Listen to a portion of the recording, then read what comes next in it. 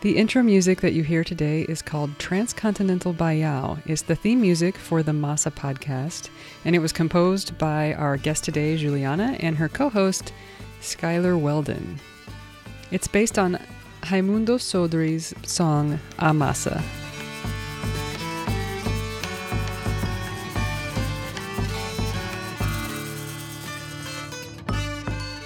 Welcome to the Brazilian Beat, episode 90, with Juliana Cantarelli Vita. Join us as we get to know the Brazilian percussion music-making community one interview at a time. This is Diana. I forgot who I was. And this is Courtney. Good evening. Hey, it's been a while. Yeah, it has. We're still here. Don't worry, we're still here. Juliana Cantarelli Vita is a PhD candidate in music education with an emphasis in ethnomusicology at the University of Washington. She's also a member of the Orff Echo editorial board. Blending her interests in music education and ethnomusicology, Juliana has presented papers and given clinics on the topic of multicultural sensitivity, Afro-Brazilian drumming traditions, children's musical cultures, and gender and music. She has received research grants from the American Orff School Association for the work on collective songwriting at the Yakama Nation Tribal School, and the Canadian Social Sciences and Humanities Research Council for the work with repatriated recordings. She's a recipient of the Elizabeth May Slater Award from the Society for Ethnomusicology for her paper on the topic of archived field recordings featuring children. As a clinician, Juliana has given more than 50 workshops in the U.S., Brazil, and Europe. Inspired by her experiences and connections at Nação do Maracatu, Puerto Rico, she helped launch and currently directs Baque Mare, Seattle's Maracatu de Baque Virado ensemble. So one thing that her bio doesn't talk about is her work on a new podcast that she's involved with called Masa. The website is esifoimasa.com. Is that correct? Yeah, esifoimasa.com. Just a little bit about that on their website. Their goal is to offer accessible, comprehensive conversations about Brazilian music in terms of their specific sounds, as well as the cultural and historical circumstances that give them meaning. This podcast, Diana and I are both big fans. They do a lot of awesome deep dives into into these different music styles of Brazil. So if you guys are listening to this, you're going to love that. So yeah. So again, the most recent episode as we record this is about Maracatu. So de Baque Virado. So so right up your alley. Yes, it is. Everybody. So, if you're Maracatu fans, so good to have another group in the area. Maracatu PDX has been on hiatus for a while, and her group has been just starting to get together again. So hopefully our two groups can meet up again. I feel like there's a few Maracatu groups popping up around the country. Like there seems to be more and more interest in it. Oh yeah, definitely. Yeah, it's cool. So another thing we'd like to promote is Ritmo Solidario. Sheena D'Eustacio is collecting donations to buy food, and all the food goes to members of Samba School Baterias who are in need right now during the pandemic. As most of you know, the pandemic is really, really bad in Brazil, and a lot of people are out of work, and he is doing amazing, amazing work. He sends us videos every couple of days of them passing out food to different people, and it's just a really important program. So please consider making a donation. We have his information, how to donate to him through PayPal, on our website, but I will read it out here. So if you go to PayPal, put this address in: CHIINABADALO@gmail.com. So please consider, if you have a little extra money, please consider giving to them. It's definitely worth it. Or if you have any ideas about how to spread the word, or how, anything like that, feel free to email him if you, obviously in Portuguese, but there's all kinds of translator apps that can help you. So yeah, feel free. We just want to put the word out. So Sheena has been doing some awesome work, and maybe we should have him back and see how it's going. Yeah, good give idea. an update. Yeah. a way you can help us with this project, please tell your friends about us, about the podcast. Please share on social media and follow us on social media. Give us a 5-star rating on Apple Podcasts and leave a comment. And you can also, if you have the means, join our community of support at Ko-fi/The Brazilian Beat. And that's all. There's links to all that on our website. But please give to Sheena first with Ritmo Solidario. That's definitely more important right now. So thank you all that have been part of this community of support. We really appreciate it. At GoSamba.net, I say we, but it's really me, received a huge shipment of drums from Brazil. And so those will all be going up on the website soon. So check it out. GoSamba.net. Can you give us a sample of what you got? I got some caixas. I got all the caixas. Oh, I got some towel rolls. That's new. Cool. I got a bunch of straps in the different colors. I've got some of the popular wider straps, the comfort line. So they're easier on the shoulders, and some straps for chimbal, so you can stand and carry your chimbal. Hecos, panderos, and a bunch of heads and things like that. So got it all. Just in time to go outside and play. Mm-hmm. And I'll be getting 2 more shipments. So oh, wow. Exciting. I know. It's kind of crazy times at the International Go Samba headquarters. Global headquarters. All right. We hope you guys enjoy this episode.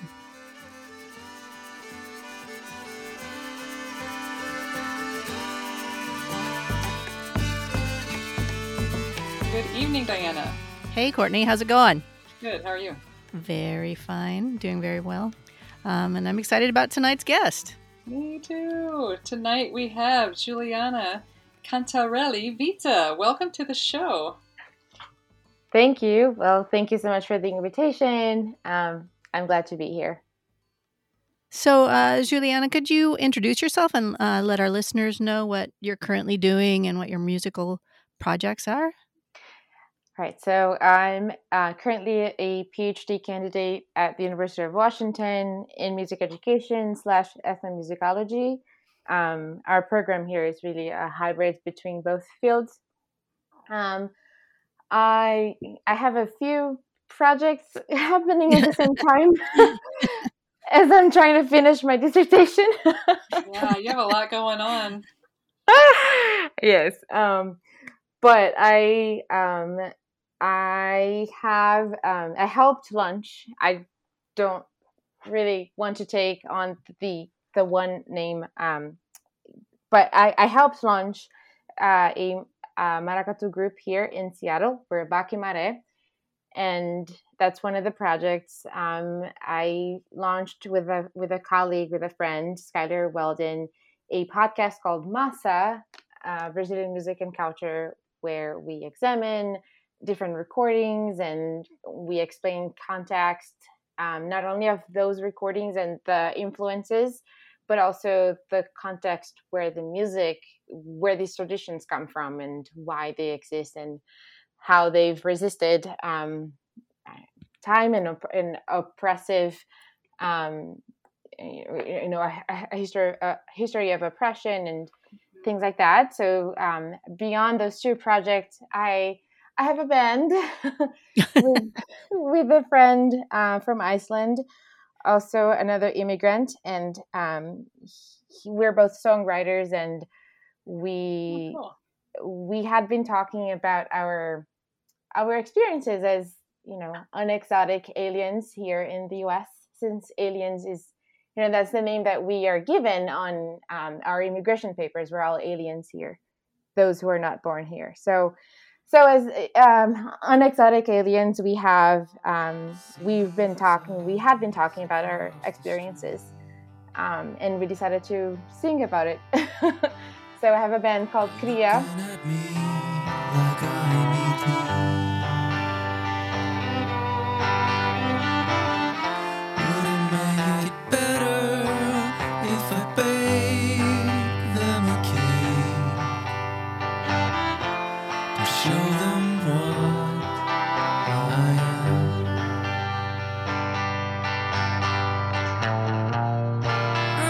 Exotic alien,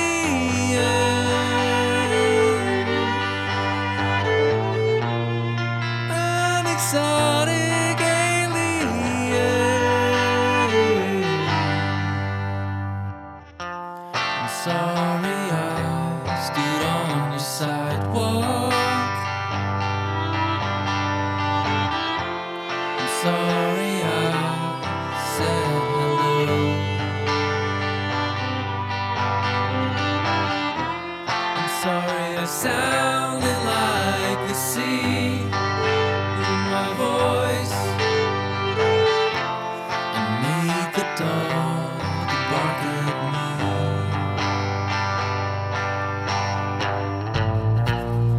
An exotic alien,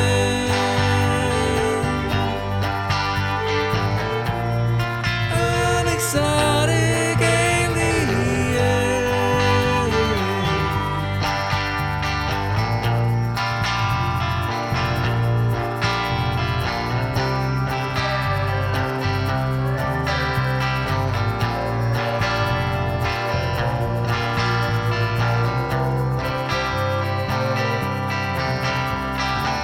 Hey, America, America. Hey, America, America. Cria is both in Portuguese means to create, and in Iceland, so this friend is from Iceland.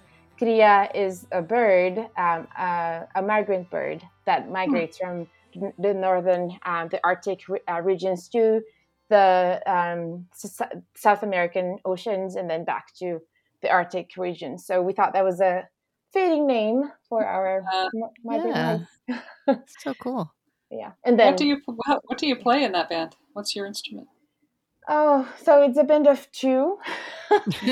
So we take turns playing different instruments, but my main instrument is violin. I studied in a conservatory since age 10.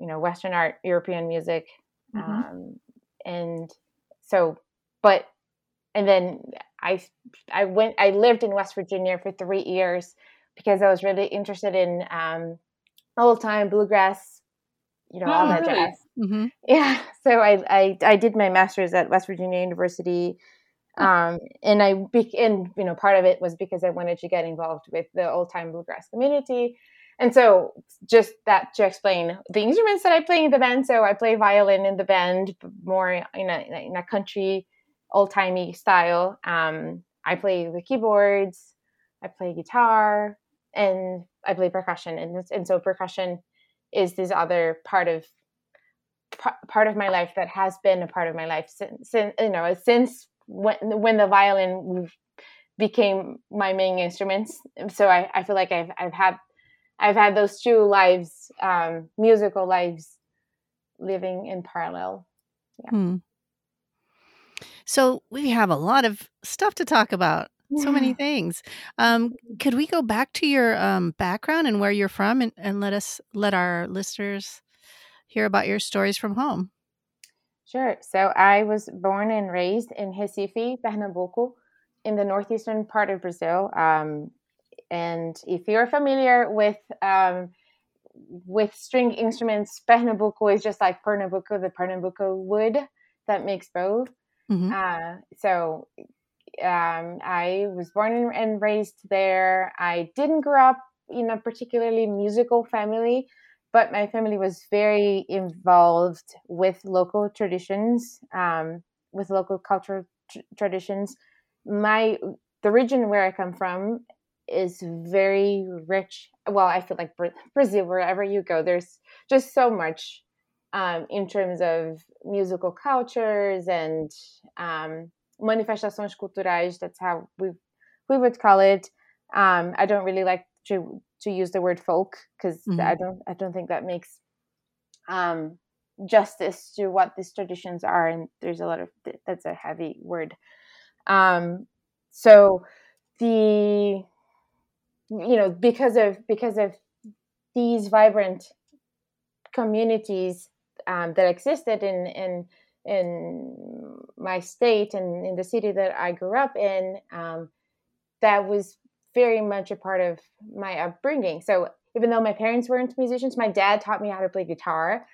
We had those old, I don't know if those were a thing here in the US, but in Brazil, we used to have magazines with chords. Was that a thing here? A what? Like little magazines that you would have songs, and then the chords for those songs. Yeah. They would. Yeah. So we had thematic magazines, and so that's how I learned how to play guitar with my father. But other than that, Cool. yeah, it was more in the context of where I grew up in, and in my own searching for music. And then how did you transition to the violin? So I've always wanted to play the violin for some reason. When I was 3 years old, I asked my parents if I could have a violin as my, I don't know, birthday gift, Christmas gift, I don't know. And they thought I was too young, and they, I didn't grow up in a particularly rich family, so they were like, yeah, this is an investment. We want to make sure that you really want it, so that we don't buy something that we can't really afford. Anyway, so long story short, I had a sister, and my sister got sick. And when my sister was sick, my parents were kind of running around to try to make ends meet and to take care of my sister. And so they enrolled me in this school. It was a public arts school, because in Brazil you just go to regular school for one period of the day. So you don't go, it's not like here that you go morning and then you have lunch there and then you go home after lunch. You have classes after lunch. You either go in the morning or you go in the afternoon. So I would go to regular school in the morning as a 6-year-old. And then in the afternoon, I would go to this public arts school where we would have, popular dance classes and music classes and visual arts. It was like an art school for children. And that's when I finally was able to, develop some kind of formal music education. And a little after that, that's when my parents were convinced that I deserved a violin. and so I, with my, my first violin teacher was actually a popular musician. We didn't know that, but she used to play rabeca, which is a traditional fiddle-like instrument, and so I think she's also guilty of me being so in love with my local traditions, because we would go, I don't know, see her play, and the way that she taught me was very much like, here's Western art music that you need to know because we're doing Suzuki method like every child in the world. And here's other stuff that you also need to know that happens right here in your backyard. So I was really lucky to have studied with her, Aglaia Costa. She's, if you watched Alto da Compadecida, that movie, it's a famous movie in Brazil. She's the rabeca player in that movie. I was going to ask if you had picked up rabeca too, if you play that. I do, but I don't own one. And it's a totally different gig. It's a different way of holding it. It's totally different. So, and the bow is a lot smaller. So I would I say, didn't know it was smaller. Oh. Yeah, because it's not like, when I said it was like a fiddle, and I know in my own brain, fiddle is just like, it's shaped like a violin. It's the same size as a violin, and the rabeca can actually be smaller, thicker. It's like, the wood isn't necessarily treated, and you don't play under your chin. You play it on your shoulder. So the bow needs to be a lot smaller because it's a lot more percussive than a violin. So this is a long answer to say yes. I can play rabeca, but it's but I would need a few minutes to refresh, just to transition from having a long bow to a shorter bow, given that I haven't played it. And like holding it on your arm and stuff. Yes. Good friend of the podcast, Mark Machina, he's getting super into Habeka and Nice. wants there to be a Habeka scene in the United States, but I think it's only like him and like a couple other people that actually play it here. And have an actual one. And have one, yeah. Yeah. Right. Yes. Well, let's make it happen. Yeah, there you go. Habaqueros, Yes. join up. Yeah. Univos.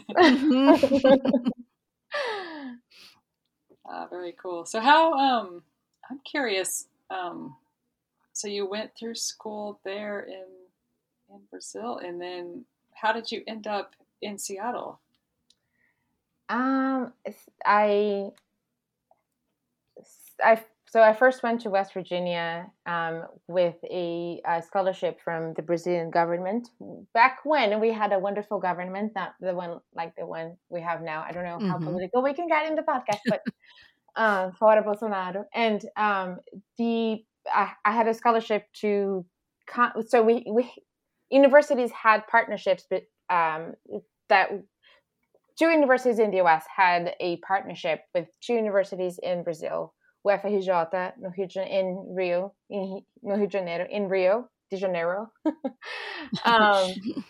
and with UFPE, the one in Pernambuco, and here it was East Carolina University and West Virginia University. So I first came here in 2010 as an undergrad. I was a sophomore in undergrad. And I studied with this woman, Janet Robbins, and her whole thing was like bringing the world to the classroom, in a respectful way. And that's really what where my heart was at the moment. And I wasn't really thinking about my own traditions, the traditions that lived and existed in my own backyard. But I was thinking about, I was really enamored by Basque traditions, all those instruments and traditions from Afghanistan, and so that's where my heart was at the moment. I was thinking how can I do this in a respectful way. So that's how I got to the US and in the first place. And I did this little exchange thing, was like 6 months, and then the way it worked was 3 Brazilian students would come to the US for 6 months, and then 3 American students, North American students, would go to Brazil for 6 months. So it was That's like cool. Psychos. What was that program called? Music Alive. It was sponsored by CAPES and FIPSI here in the US. Yeah. What our last guest, also from Recife, or is he from Olinda? Off the top of my head, I can't remember. I don't remember. He also went there. To West Virginia University? Yeah. Yes, and did this program. Who He was a percussionist.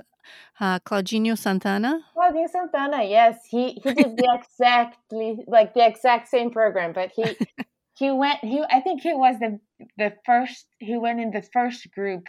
Oh, wow. In 2009, I think, was the first group. That sounds about right when he went. Yeah, and then I was in the last group in 2010. Yeah, Claudia, yes. Small world. Well, yes, the music world is small, especially when it's concentrated on yes. Yeah.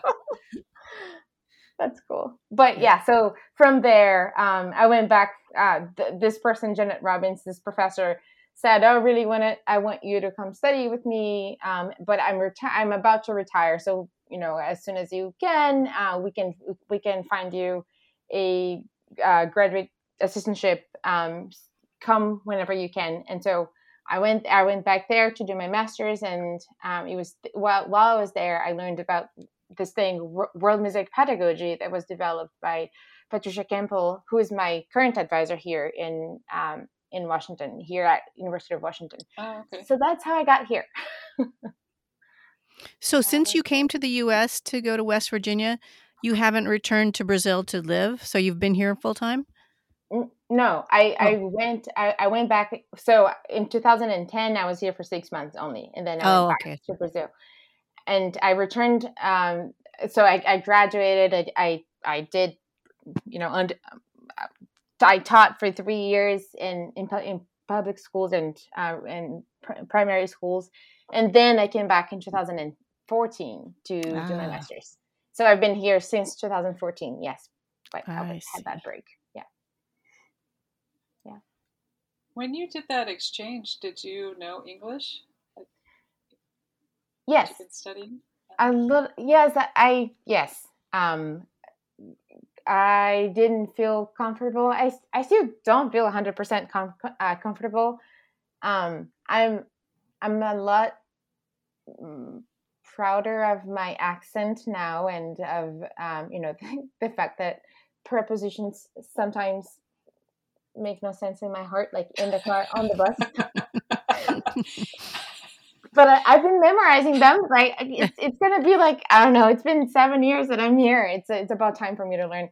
Oh, dude, we know. Diana and I are in a Portuguese class right now, so we've got the reverse going. Yeah, at least for me. I don't know about you, Diana, but I'm just like, okay, wait, what?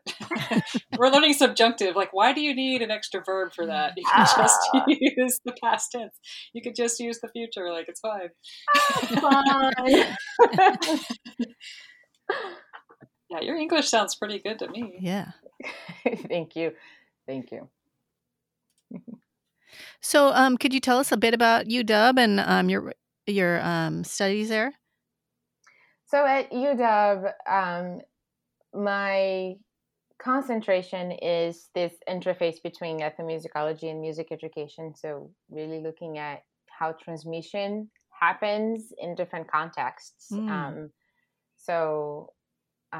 For instance, we since we have this maracatu connection. One of my first studies back, I don't know, in 2011, 12 was looking at how children learned maracatu in the Nações, looking at how Baquimiris, the children's groups, were really teaching each other the music, but they also had the mestre who was teaching them that, and of course they were enculturated by that whole tradition, growing up in that tradition. So I look at how different traditions are passed on. My dissertation has nothing to do with Brazilian music, because I don't want to be Miss Brazil. I don't want to. Sure. I don't want to just do things that are related to my heritage. But I finished data collection, and I'm almost done with my analysis. I just have to sit down and write it. But I'm looking at how children used archival materials, like archives and recordings, especially recordings of children. So of other children. Of other children, yes. Oh. Of music created by other children. So singing games and some pop music, but mostly looking at heritage music that children from different countries recorded, and how these kids in the United States were learning about these cultures through those recordings, kind of in a from children to children way. I was more working as a facilitator, so I was working with my own kids. I taught music K-5, kindergarten through 5th grade, here in Seattle at Laurelhurst Elementary. And so I was looking at, my kids were using these archival materials to connect to children from different cultures and different countries. And I was looking at how that exchange with the recordings was a means for them to develop multicultural sensitivity. So that's a little bit of my academic background, if you will, like what I do at UW. one of the facets of my life. That's really interesting. How do kids here in the U.S. were they into that? Were they excited about learning about other cultures from children?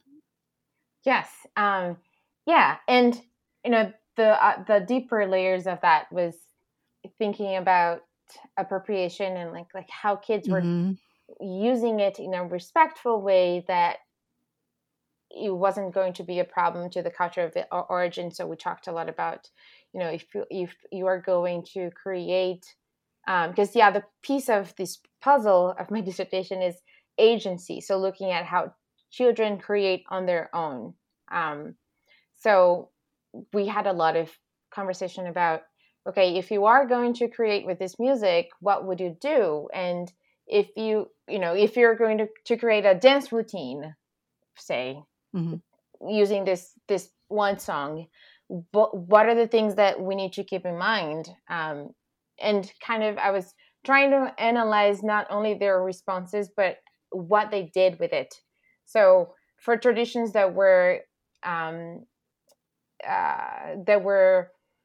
more geared toward vocal music. For example, there was this recording from Vanuatu, and the girl who was responsible for that recording, or who was using that recording, creating with that recording, was really careful about trying to create something that encompassed the context in which that song happened. So it was a song about the song is called Tuku Tuku Tuku Tuku Tuku Tuku Wa Wa Wa, and then this girl was the song was about the sea and how kids were working in the sea and things like that. So this one girl wanted to create a soundscape with the recording, but a soundscape of the sea. So she said she didn't feel comfortable creating a dance because that wasn't really dance music. So she wanted to be careful not to create something that kids in that culture would think it's offensive.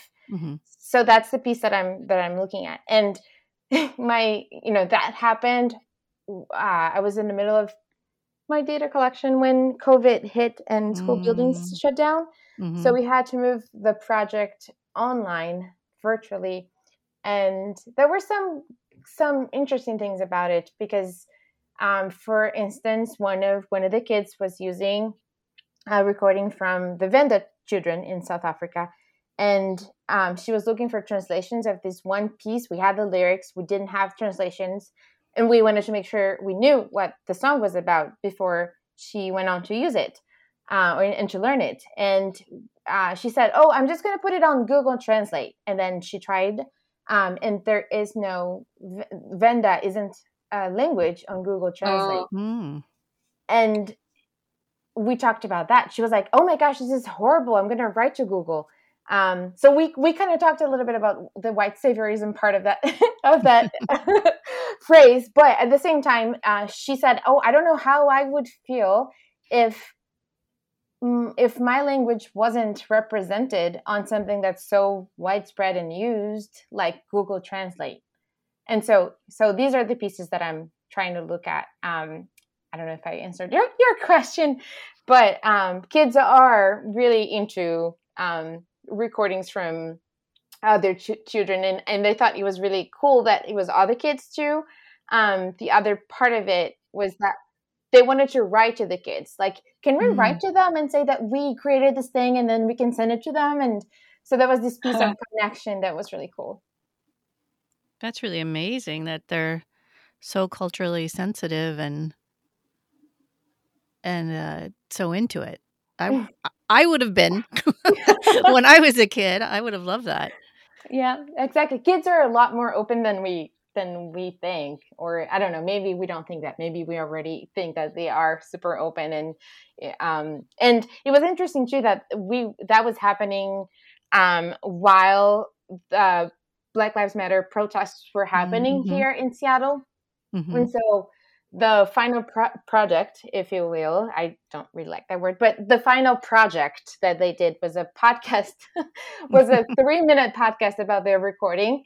And several of the girls, even those who weren't necessarily working on recordings of kids who were either Black children or children from African countries, even kids working with recordings from like Finland, I don't know, they dedicated their podcast to the Black Lives Matter movement. So that was this other part of the podcast that was really interesting, and I wonder of this experience that was interesting, and I wonder what would have happened. I mean, we had to end because the school year was ending, and I had to finish data collection at some point. Mm-hmm. But I wonder what would have happened if we had, had we kept going. Right.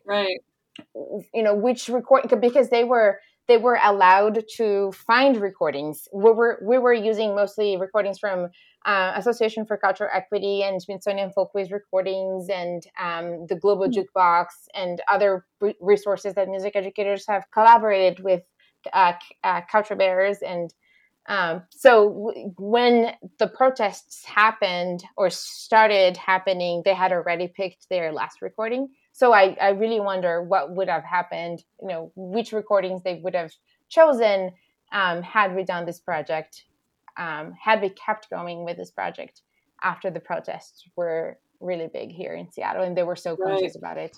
Mm-hmm. Wow. Shout out to your kids. Wow, that sounds like an awesome project. They're awesome. They are awesome. It's on them. It was really on, I don't know, that they took it there, as I think I mentioned cool. It. Yeah, I was just trying to work as a facilitator, and they took it there. Yeah. And you said it was K through 5, but what age was it, like one grade or all K through 5? I was working with 5th graders. So okay. The different 5th grade classes. Yeah. Yeah. Cool. Yeah. We've kind of, on this podcast, it's come up, and Diana and I have talked quite a bit when we are editing some of our interviews about cultural appropriation of Brazilian music outside of Brazil. And it's just so, we've skirted the edges of it, right? And we would love at some point to talk to somebody that could elucidate it better than we can, and is a more appropriate person to, kind of lay it out better than we can, because it's, yeah. Yeah. And it's complicated, because it's like, it really varies depending on whose tradition we're talking about, and whose community group within that tradition we're talking about, right? Mm-hmm. So right. there are different levels of comfort and different levels of openness, and it's and I think, I don't know, I'm not an expert on that, but I think one of the things I don't know, to keep in mind is just that every context will be different. And the more specific, the better. Yeah. Yeah. Without getting into like naming names, there's been a couple interviews that Diana and I are just like, oh, kind of cringing, like, oh crap. Like, oh no. How do you approach that? Yeah. How do we, we don't want to sugarcoat it, but we also don't want to like just sort of flay somebody either. Like, I don't know, man. It's, yeah. But I mean, I think and this can be totally off the record, all of this part. I think it's important to keep it on the record, honestly. Okay. I mean, because we're not calling anybody out, right? I mean, right. People need to hear it. They do. They totally need to hear it. And like, especially, when everything was happening, like you were referring to the protests happening, all of that was happening. We started, we were at home, protesting. We were at home podcasting. And it really came up. I mean, we were really thinking about it, because so many of our friends and teachers in Brazil were in such a state, with this COVID thing, and just kind of everything came into place, it seems like, as far as making it really apparent that we really need to talk about it. Yeah. But how? Yeah. I feel like we need somebody. I mean, like you, Juliana, or someone who is like from an academic background and has really studied it, at a deeper level than just than just awareness, like Right. like Diana and I have. Yeah. Anyway, that went a weird direction. I think it's totally important. I sometimes I feel like, oh, I don't know. Sometimes I've had discussions, conversations with other Brazilians about cultural appropriation, with other Brazilians who are not in academic circles. And I don't want to talk about academia like it's not an ivory tower. Like I don't want to talk about it like in that way. But I've had conversations with friends who are from Brazil, but that didn't have, I don't know, the time or energy to think about these issues. Let me put it that way. And it was hard. So I'm just a little hesitant to talk about it because they, some friends were so defensive about it, and I wasn't even talking about something they had done. I was thinking about some other context, and we weren't even talking about Brazilian music. I was kind of talking about things that I had been thinking about and conversation I've had with friends from different traditions. And I remember this one friend saying, it's not because something exists that thing is available to be used and taken and, recreated. Mm-hmm. And we can't assume that, we belong everywhere, especially white people. I mean, I'm white in Brazil, so I'm thinking here, I'm Latino, whether I'm in Brazil or here, but here I'm perceived more as part of a minoritized group. Mm-hmm. But in Brazil, I'm white, and I'm doing all this work with Maracatu de Baque Virado, which is rooted in Candomblé, and it's rooted in Afro-Brazilian ancestrality and struggles for social justice, and the whole history. So I think constantly about these things. I'm just hesitant to talk about them because people get so defensive, and there is of course the whole fragility thing, and we have to kind of Yes. circumvent that to get to the point. And it's like, don't take it personally. We're not, and I think that's something very common in academic circles, at least in the ones that thankfully I belong to. Thankfully, those are more open. It's very common for people to bring up issues without taking it personally. Like, oh yeah, there's this one thing that you didn't mention or you didn't think about in your practice or in your research, and maybe this thing could inform what you're doing, so you can do it more carefully. So anyway, so that's why I'm hesitant to talk about it. People might look that's at why me. we're hesitant to talk about it, because it's just so fraught from every angle. Yeah. Well, find what you think it's useful from this past 10 minutes and choose whatever you want to add.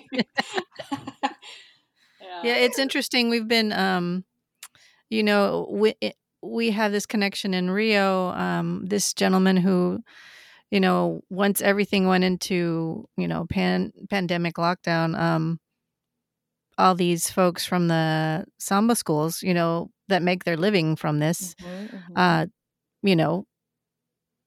such terrible problems, just making ends meet and getting food. So he took it upon himself to start this program, just grassroots, collecting money, collecting food, collecting all kinds of stuff to help his community, his samba community. So we've been like pushing that and like, telling people, a lot of you do this full time, and, please, pay back your teachers. Yes. And some it's of them are important. making money off of it. I mean, some people are. Exactly. That's why I say so it's like, this is your chance to give back. Yeah. Yeah, that's so important. And we were talking about academic circles, and that's what people in academic circles need to do too. Yeah, totally. Especially well, always, but especially in these times, the more we can give back, because we are, even if we don't profit over it, we have the privilege to learn it or to teach it, even if there isn't a a monetary exchange. You're being allowed to use it, to play it. So I don't know, I feel like it's a privilege to be able to play maracatu, for example, and to teach maracatu. And so being real careful about that and giving back. It's like, oh my gosh, it gives me so much joy, I need to give back. And if we live in a capitalist world, and the world's upside down, and we don't have a government that helps people, then we need to step up. Yeah, I totally agree with you all. Mm-hmm. Where were we? Yeah.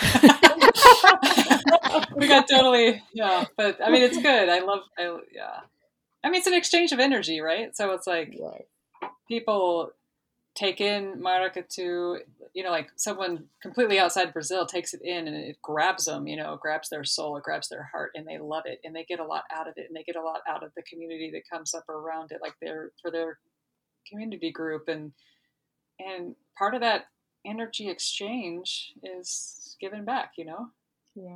Yes, I've had friends say, I don't believe in cultural appropriation, and I was like, okay, there are people who say they don't believe in science, and that's not,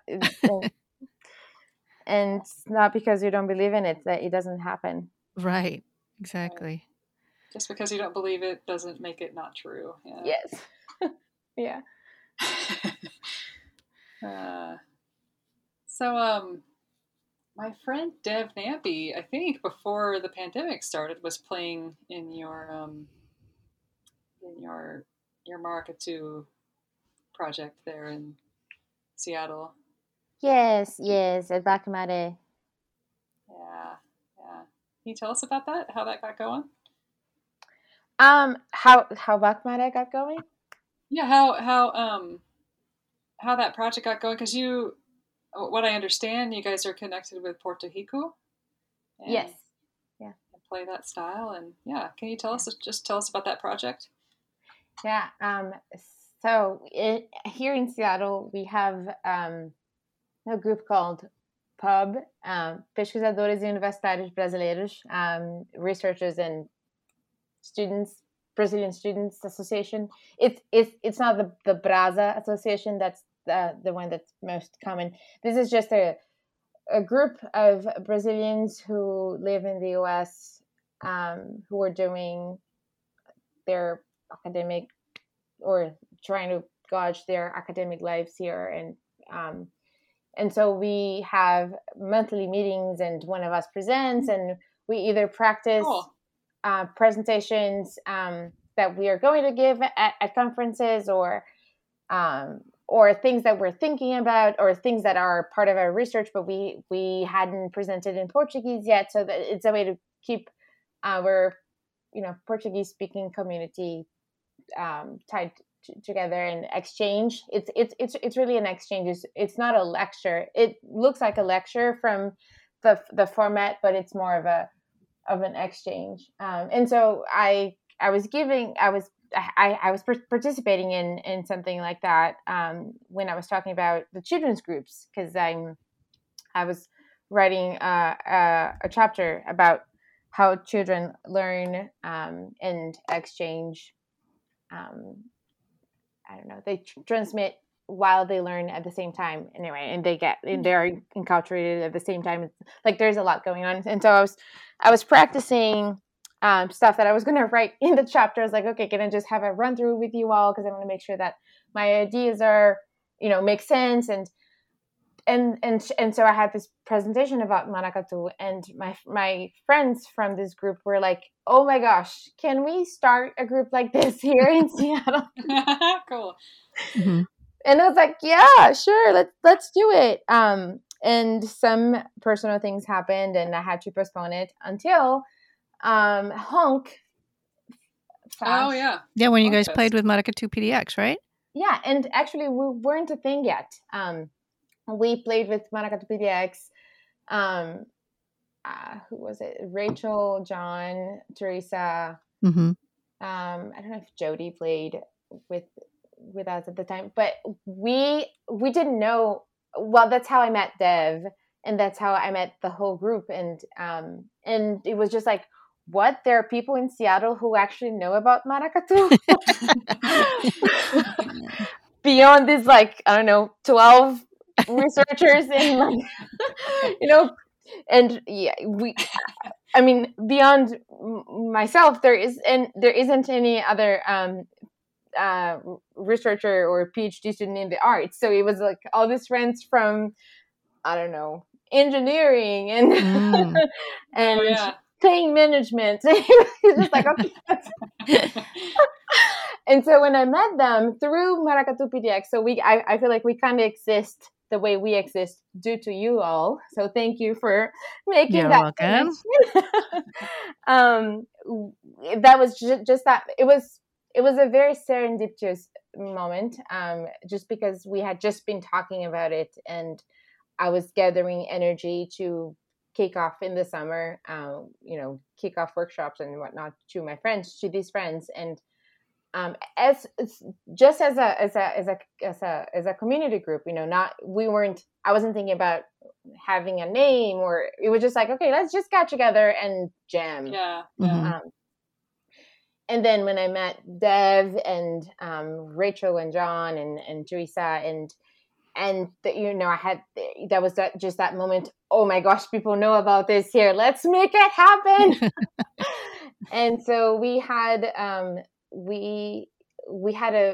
remember our very first rehearsal, we had 6 people.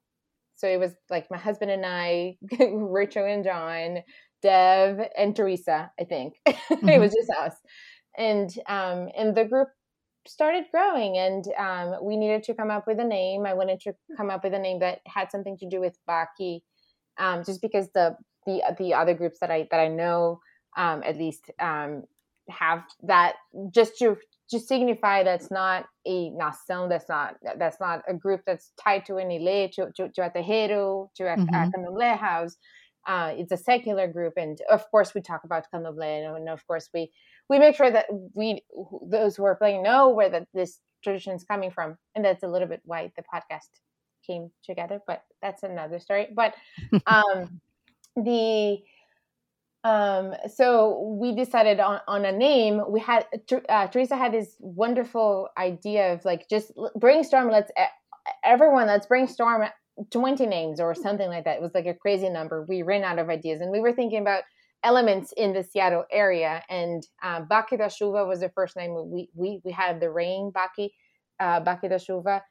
And I looked it up. I couldn't find any other group with that name. I was like, okay, great, done. It's going to be Baki da Chuva.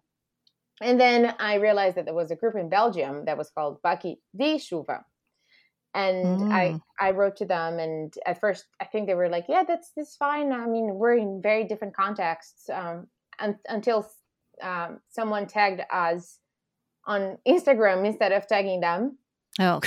And it was just like, okay, we need to think of another name. This is not cool. And so, and then I wrote to them, to Baki di Chuva. And Baki di Chuva is also related to Puerto Rico, to Nação Puerto Rico. So I wanted to be extra careful with that. And so with that, and that's when we decided, after many many names, we decided on Baki Maré, both thinking about the tide, given that we live in a coastal city, but also Maré, thinking about Marielle Franco, who was from Favela da Maré. And so it all came together, kind of organically, if so that's how it happened. And obviously, how long were you playing before the pandemic hit? 6 months. Oh. Yeah. And you just had your first rehearsal, I saw, again. Yes. Oh my gosh.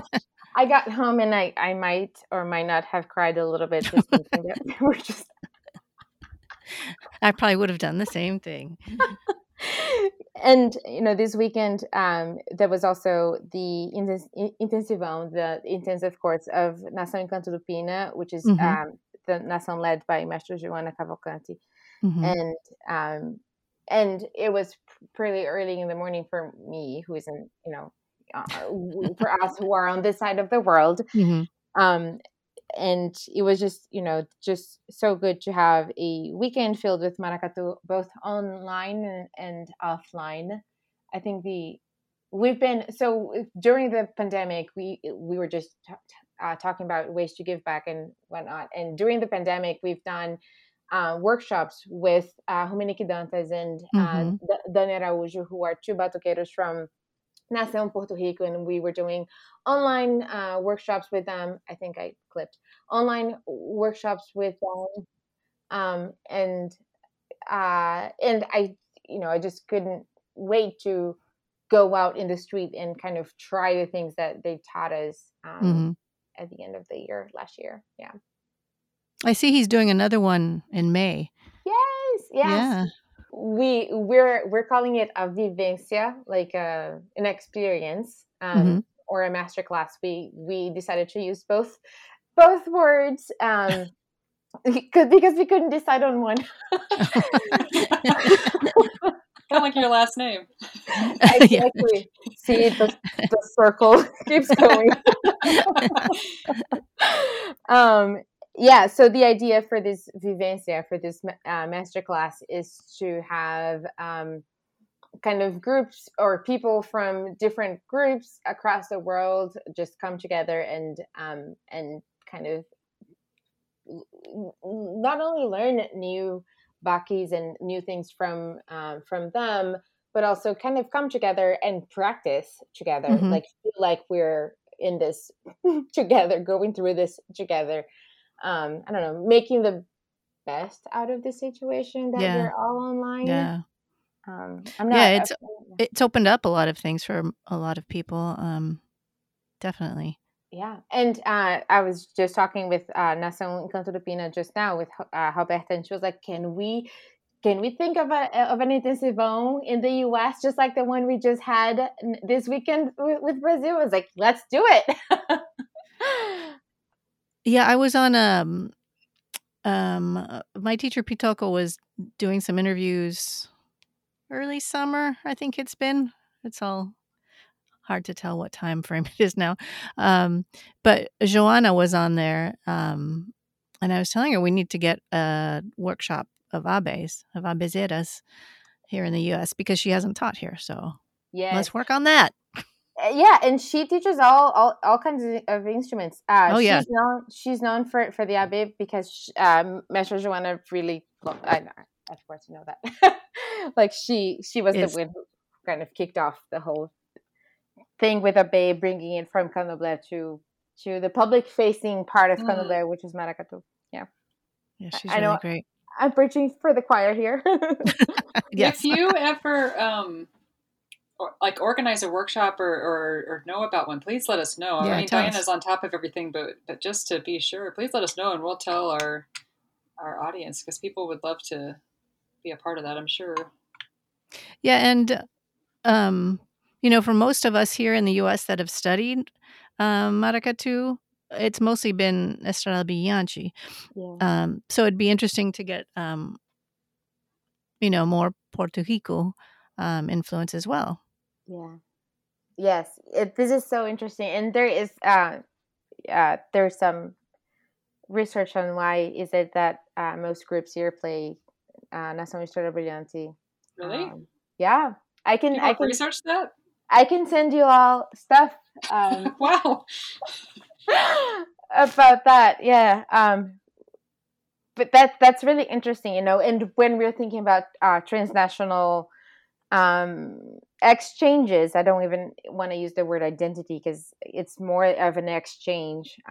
There's a lot of practical reasons why things happen the way they happen, and with Jorge Martins coming to the US, so that's kind of in a nutshell, that's kind of how it happened. But I can send you all stuff if you. Yeah, our friend Alex up in Toronto was one of the first ones too who brought it to North America. He and his partner Alini at that Mhm. time, along with Scott Kettner. So yeah, it's really interesting as far as like how that has spread. Yeah. Yes. One of the things that I've been talking with Maestra Juliana on Wednesday, we were talking about this. I had a quick interview with her. I was interviewing her, and she has a movement called Baki Mulher. That's Right. the feminist group, Maracatu group, and that's that's in the works, I would say. I've been thinking about that as like maybe a way to connect. Maybe we could connect Portland and Seattle Yeah. through Baki Mulher, because beyond the music itself, there are roda de conversa. Like we get together. There's a whole regulation and what it means to be part of Baki Mulher, and how and beyond the music, how we can connect as women, Cool. and support each other. Yeah, That would be great. Yeah. I was going to mention too, I remember just a friend of ours also who we interviewed from Japan is also part of Porto Rico. He's paraded with them a couple times. So I'm sure he's going to be in on that workshop if it's at the right time. Yes. Oh, yeah. All the time zones, and we were trying to add up to Belgium, so that's the latest. So it's going to be like noon Pacific Northwest, and then like 9 p.m. Belgium. I think that was the best we could do. Yeah, you can't please everybody. Yeah, what Rob Akari did is he did two for each teacher when he did a bunch of workshops. So one that would work for like Asia, Australia, and then the West Coast of the United States, and then another one that would work for Europe. Oh. So he kind of targeted it to different, like, because he kind of knew where the samba folks were and his connections. So he kind of targeted different areas, and then did two workshops. So it was like the Brazilians had to do one like in the middle of the night, and then one like super early in the morning or something like that. It was a crazy, kind of a funny. It was hard for them, like it was hard on them, but it worked out for all the different people around the world. So yeah.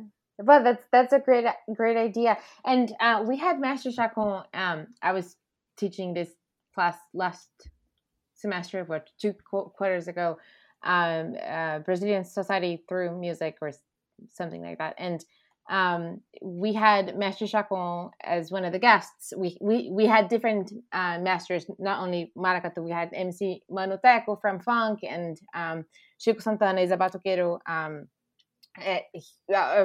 Batucada, and so anyway, and when we had Master Chacon, we had people from kind of all over the world and all kind of different time zones, because I think Nação Porto Rico shared the poster or something like that, and so it was just interesting to see all these people from different time zones, and someone was like, yeah, it's 1 a.m. here, and yeah. I was like, oh my gosh, thank you for being in our 3 p.m. class.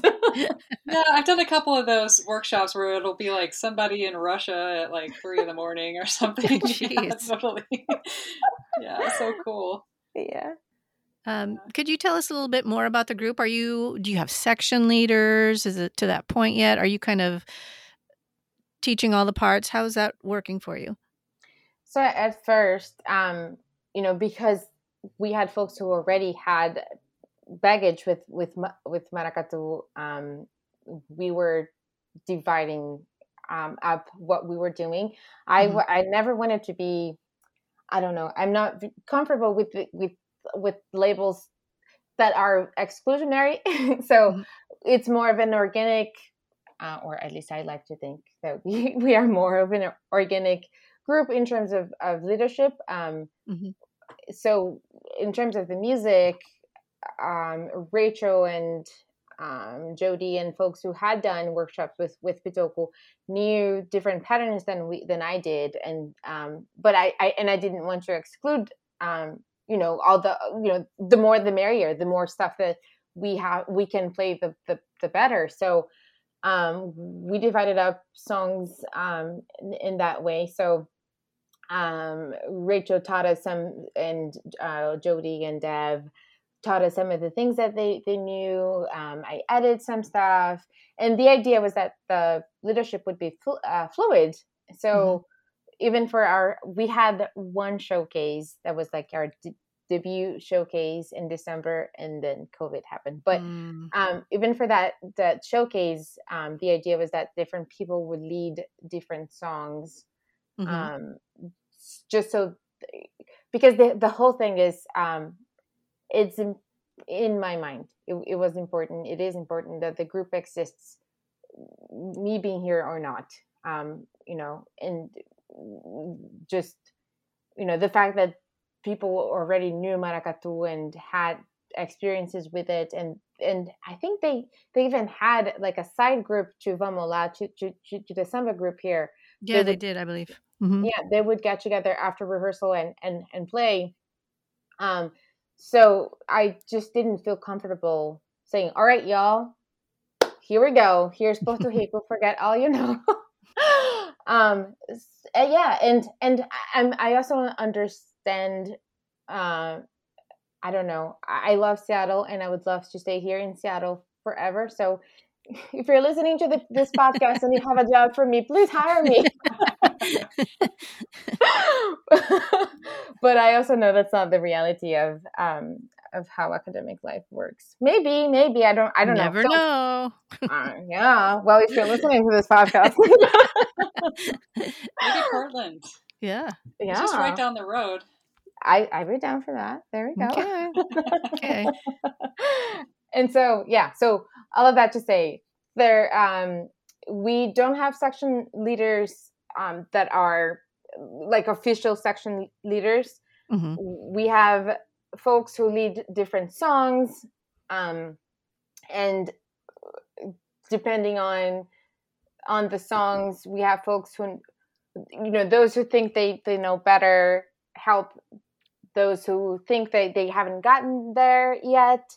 For the Puerto Rico songs, I had been doing most of the teaching of all the parts, and with the online workshops, it was just so great, because then they were learning from the folks at National Puerto Rico, and they were learning all this material, all this stuff, and so just on Saturday when we went to the park, it was really fun to see Rachel leading a kasha part from Puerto Rico, and teaching the other kasha players is like, okay, right on, awesome.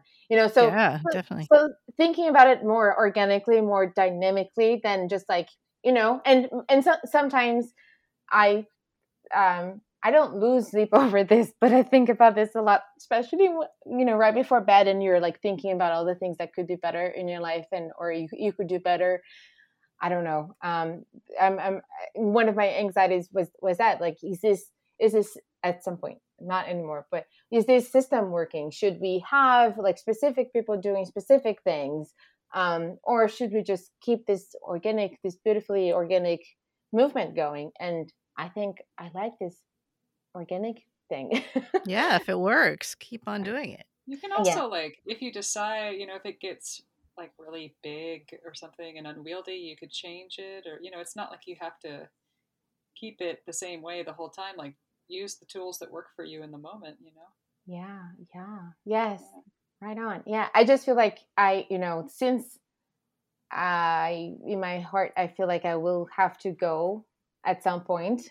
I've been trying to think about like how to do it in a sustainable way, that it doesn't just depend on on that energy coming from me.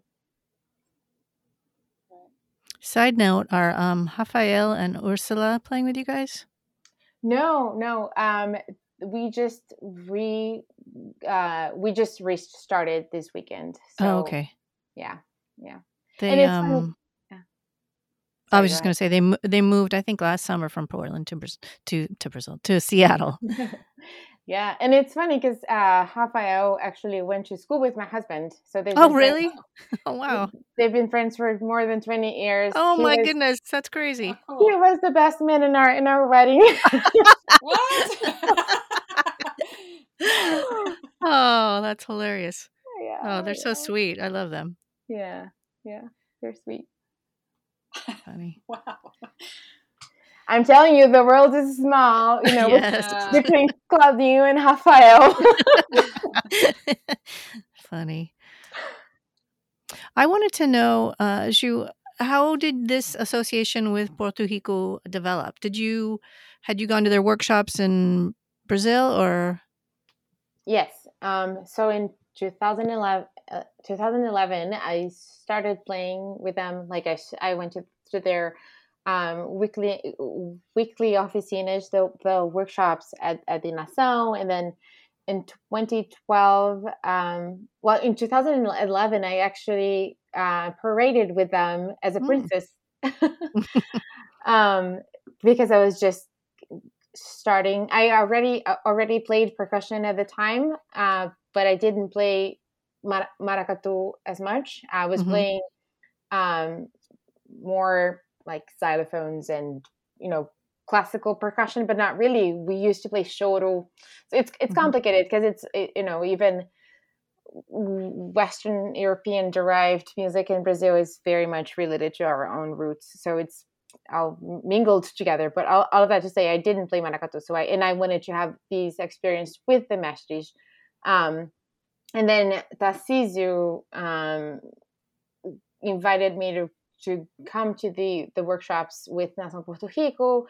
And I did. And at the time, I had just got, I got this grant from another grant from the Brazilian government at the time, that they had grants for for the humanities and the arts to understand how teaching and learning practices happen. So this, you know, just we're going back to that conversation, but just understanding how the mastery was teaching the groups not only the rhythms and the patterns and the loage, but the tradition and the context and the meaning. You know, it's a centuries worth of meaning. It's a tradition loaded with meaning. So I was curious to know how he was teaching that, and so Cool.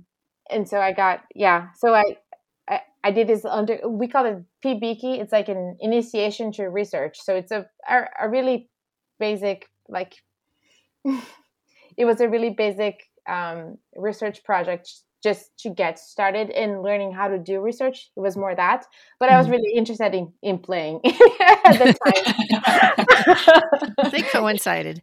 Yes, it was an excuse to to spend more time with them. So I did that through the time until I moved here. So 2011 through to 2013, more or less. Early Great. 2014. Yeah, that's how it happened. Nice. I want to talk to you about this podcast that you guys started, Masa. Yeah. I'm really enjoying it. You guys have put it's obvious you've put a ton of work into it. You put a lot of music in there. You talk about different things. I'm really, really enjoying it. And shout out to Skylar, who isn't here. Yes. Well, I'm glad that that you're enjoying it, and giving credit where credit is due. That was his idea. You know, he reached out. We've known each other from conferences and from ethnomusicology conferences, and he reached out in September 2020, and he was like, "Hey, I've got an idea for a podcast. Let's do it." And I was like, "Let's do it." And he explained the whole idea behind what he had in mind, and you know, having something some resource that those who are familiar with Brazilian music, or those who are not familiar with Brazilian music, can get a sense of these traditions. And so we did, when we decided to start with candomblé, we were like, okay, we need, because the idea was like, okay, we start with candomblé, and we'll go to samba, because Skylar's research is really that area. He's looking at opinion, the show, the concert in the 1960s, right before the dictatorship hit, and we were thinking, all right, we'll go maracatu, and then we'll go samba right after. and it just could not be that way. The way that things evolved, it was just like, okay, we'll oh, you guys you haven't listened to the okay, yeah, so we've recorded sorry we've recorded 8 episodes already. We just released 3. I just realized that I'm talking about episodes that have not been released. We're current up to the ones that are released, but not to the ones that are unreleased.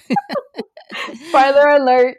But yes, so just giving credit where credit's due. That was, that was his baby. I jumped on the train and I try to make bridges to communities that I knew people from, and just trying to make it as much of as an insider's point of view or insider's story as possible.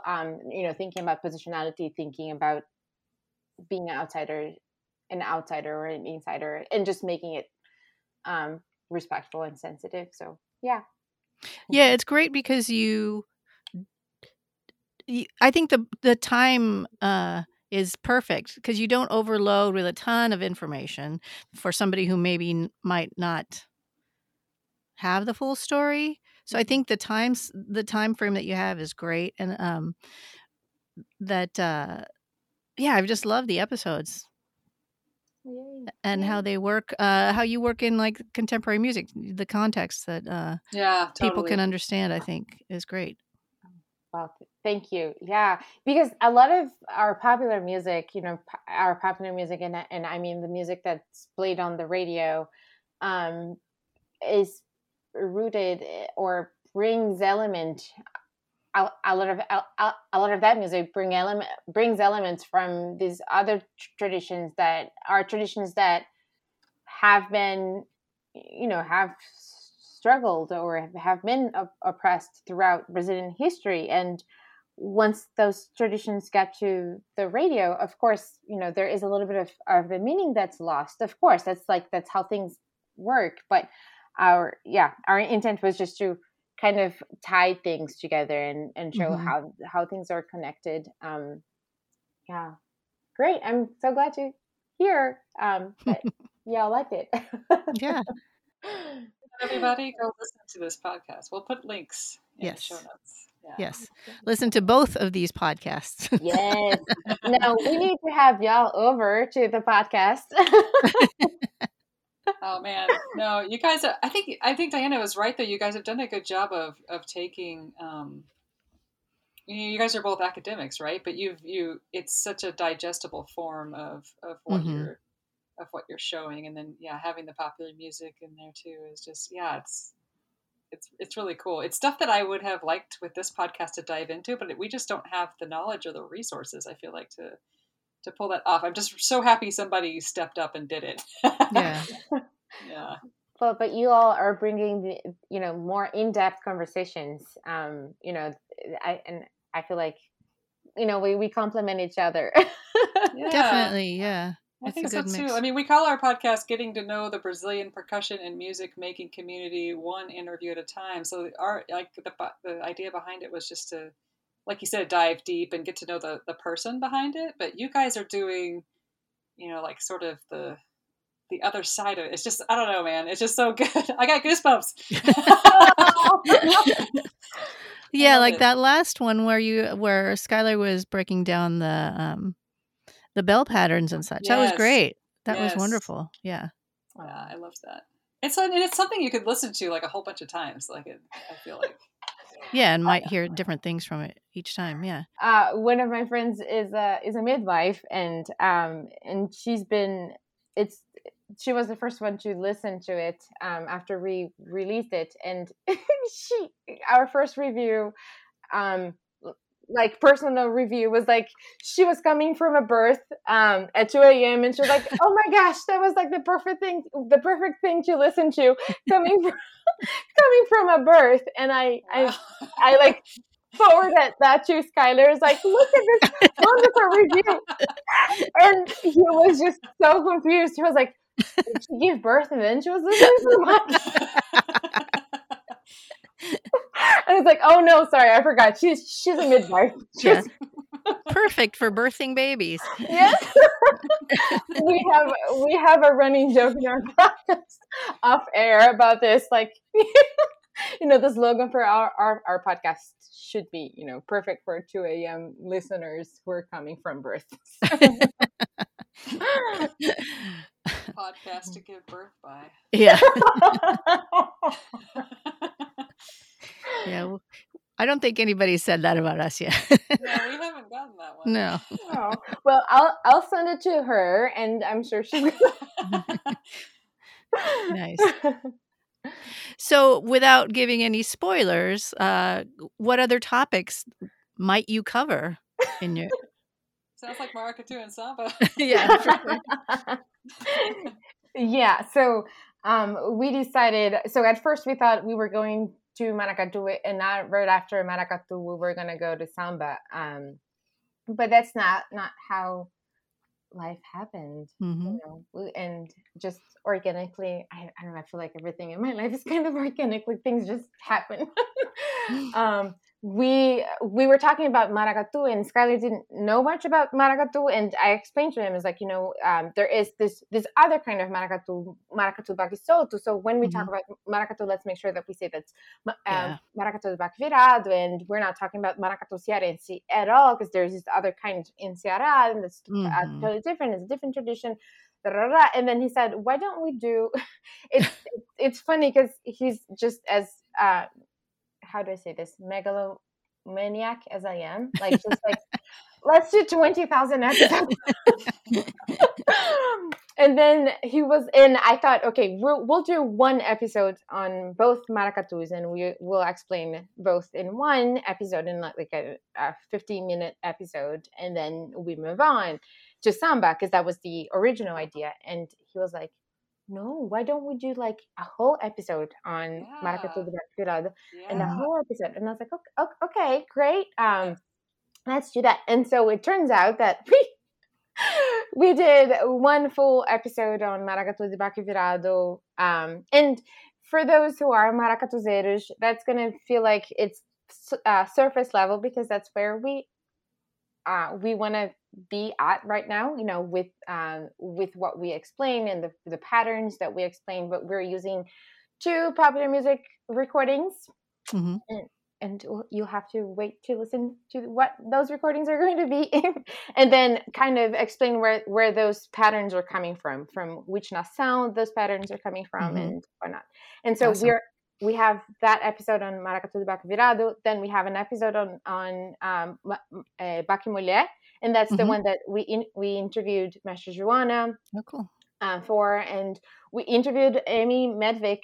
She played with Aline, actually, and Alex in Toronto. She's from Toronto, and she's doing her PhD at Tulane University, and she's looking at maracatu, like archival stuff of maracatu nação, and looking at transnational groups and things like that. So it's really interesting. So we interviewed her for Baque Mulher, and then we have 2 episodes on maracatu de Baquisoto. I'm telling you, like, we went a little overboard. No, you didn't. I want to hear all of that. It sounds awesome. Yeah, and so for the maracatu de Baquisoto episodes, we have one episode that we interview Mestre B, who is a master from Nazaré da Mata, from Estrela Brilhante de Nazaré da Mata. And we interviewed Chris Estrada. He's done research on the poetry of maracatu de Baquisoto, and the sambadas and things like that. So we have one episode on the music, we have one episode on the poetry, and we kind of explain the different poetic forms and whatnot. And then we're not going to samba anymore right after those. We decided to stay in the Northeast. Cavalo Marinho? Cavalo Marinho could have been next. You're right on track. And it's going to be June by the time that we release these episodes. Like we try to record episodes like 3 months in advance. So by the as an organizational stuff. And so we have the episode. We have episodes on Festa Junina, on the rhythms of Festa fun. Junina, Mm-hmm. right after Baki Soto, because we're making our way into the countryside of the Northeast. Cool. Just when it's for when we release, just when it's Festa Junina, the June festivities season. So we're like, okay, Samba, you can wait just a little bit. Yeah. And so so we're gonna wrap up the Northeast. Oh gosh, we are going to do a few more episodes on the Northeast for the past 4 or 5-ish months, and we'll then move on to the Southeast with Samba. We want to have an episode on Samba de Roda and Capoeira, and then make our way to the Southeast. Does it make sense? Masa.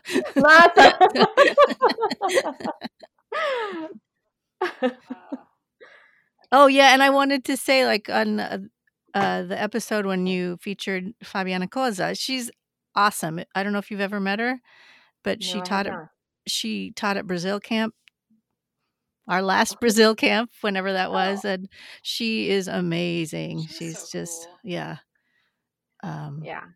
Yeah, and so yeah, I've been a fan for so long, and yeah, her music is amazing. So yes, I was so happy to hear her on there. Oh, awesome. Do you have any additional information that you'd like to share with our listeners? Events that are coming up, projects? When do you graduate? When are you done with your PhD? I don't know. Just kidding. If you are listening to this podcast and you're getting my job applications, I'm about to.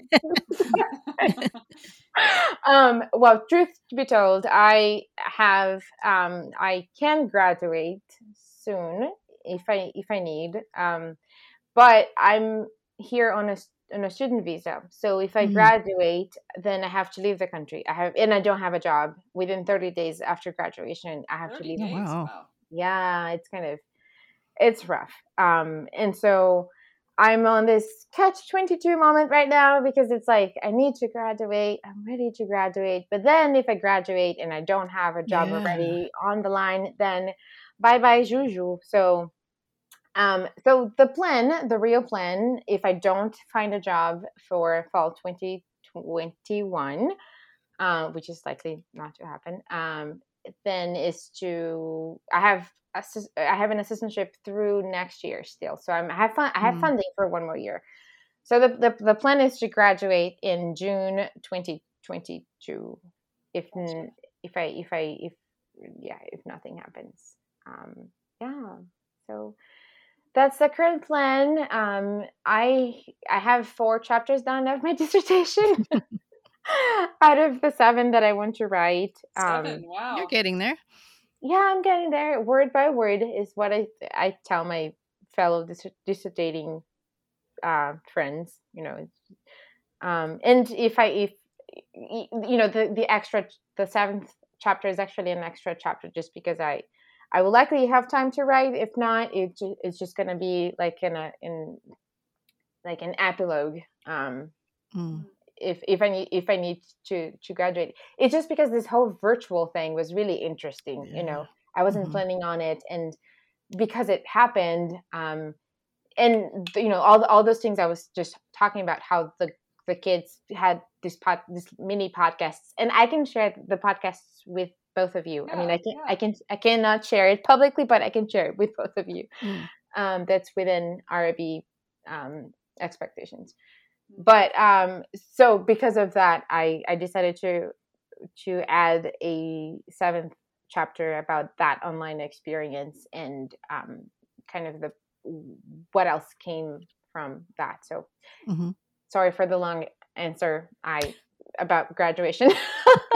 And I can't wait to meet you both in person. Yeah, sometime soon, hopefully. Yeah, you have to come up here and come play with us. We have extra instruments. In a normal summer, I'm up in Seattle quite a bit for different events and things. There's whenever nice normal comes back. Players from Seattle here, and we go up there and hang out. Yeah. And I've never been to Brazil camp. I really want to go. One of my friends, Rebecca Kleinman. She's a good friend from a few years back. We go back a few years, and she stayed with my parents in Recife. Oh, really? One Christmas, I think it was 2015, she stayed with them for Christmas and New Year's Eve. That's kind of, she was very sweet. She is very, very sweet. Yeah, she is.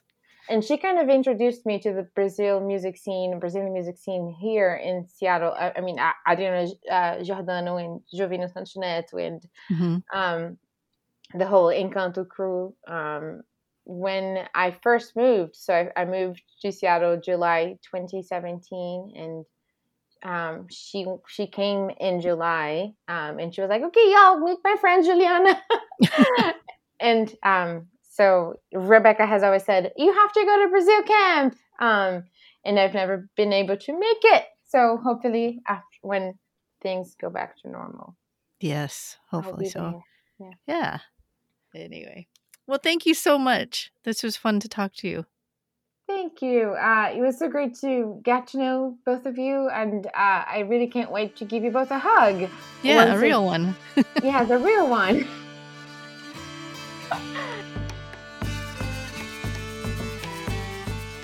Well, we hope you enjoyed that conversation with Juliana. She was really great to speak with, and just so informative. I really enjoyed that chat. Yeah, me too. So if you'd like to know more about her, we'll be sharing her social media information. You can see her links, obviously, if you're on our website. If you're not on our website and you're listening somewhere else, go to our website and you can get links to Esi Foi Massa, Pakimare, and Ju's personal sites. A couple of shout outs we have. One is to Cam Siegel, who put on a really cool workshop with the two mestres of Salgueiro on last Saturday. And that's Dana great. Montero was who has a strong connection with Salgueiro. What episode is he? That was early. Yeah, 18 or something. He was translating, so he was there. Got to meet him face to face for the first time. Well, I mean, through Zoom, but that was cool. Yeah, it was a really cool workshop. So Salgueiro, I had no idea that these two new mestres have changed the Kaiser patterns, and they were kind of showing us what they were doing. And they've got a whole flam buzz thing in there, and buzz in the left hand. It was like, holy cow. It was cool. It was like, yeah, it was interesting to see that things are changing. It was a great workshop. So good work, Cam. So he has started a group in Eugene at the music school there at U of O. So he's also a PhD candidate and has been taking lessons with Dana, and they're all fired up down there to get things going. So fun. Yeah, it's cool. Also, another shout out to Gabriel Policarpo. He put out Repiques do Mundo Volume 3, I think he's calling it. So it's a video.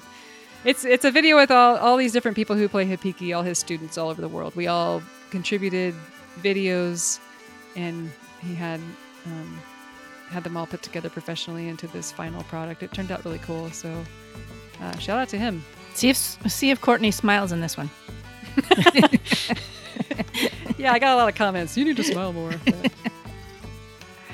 Just a little tip, just don't tell people to smile more.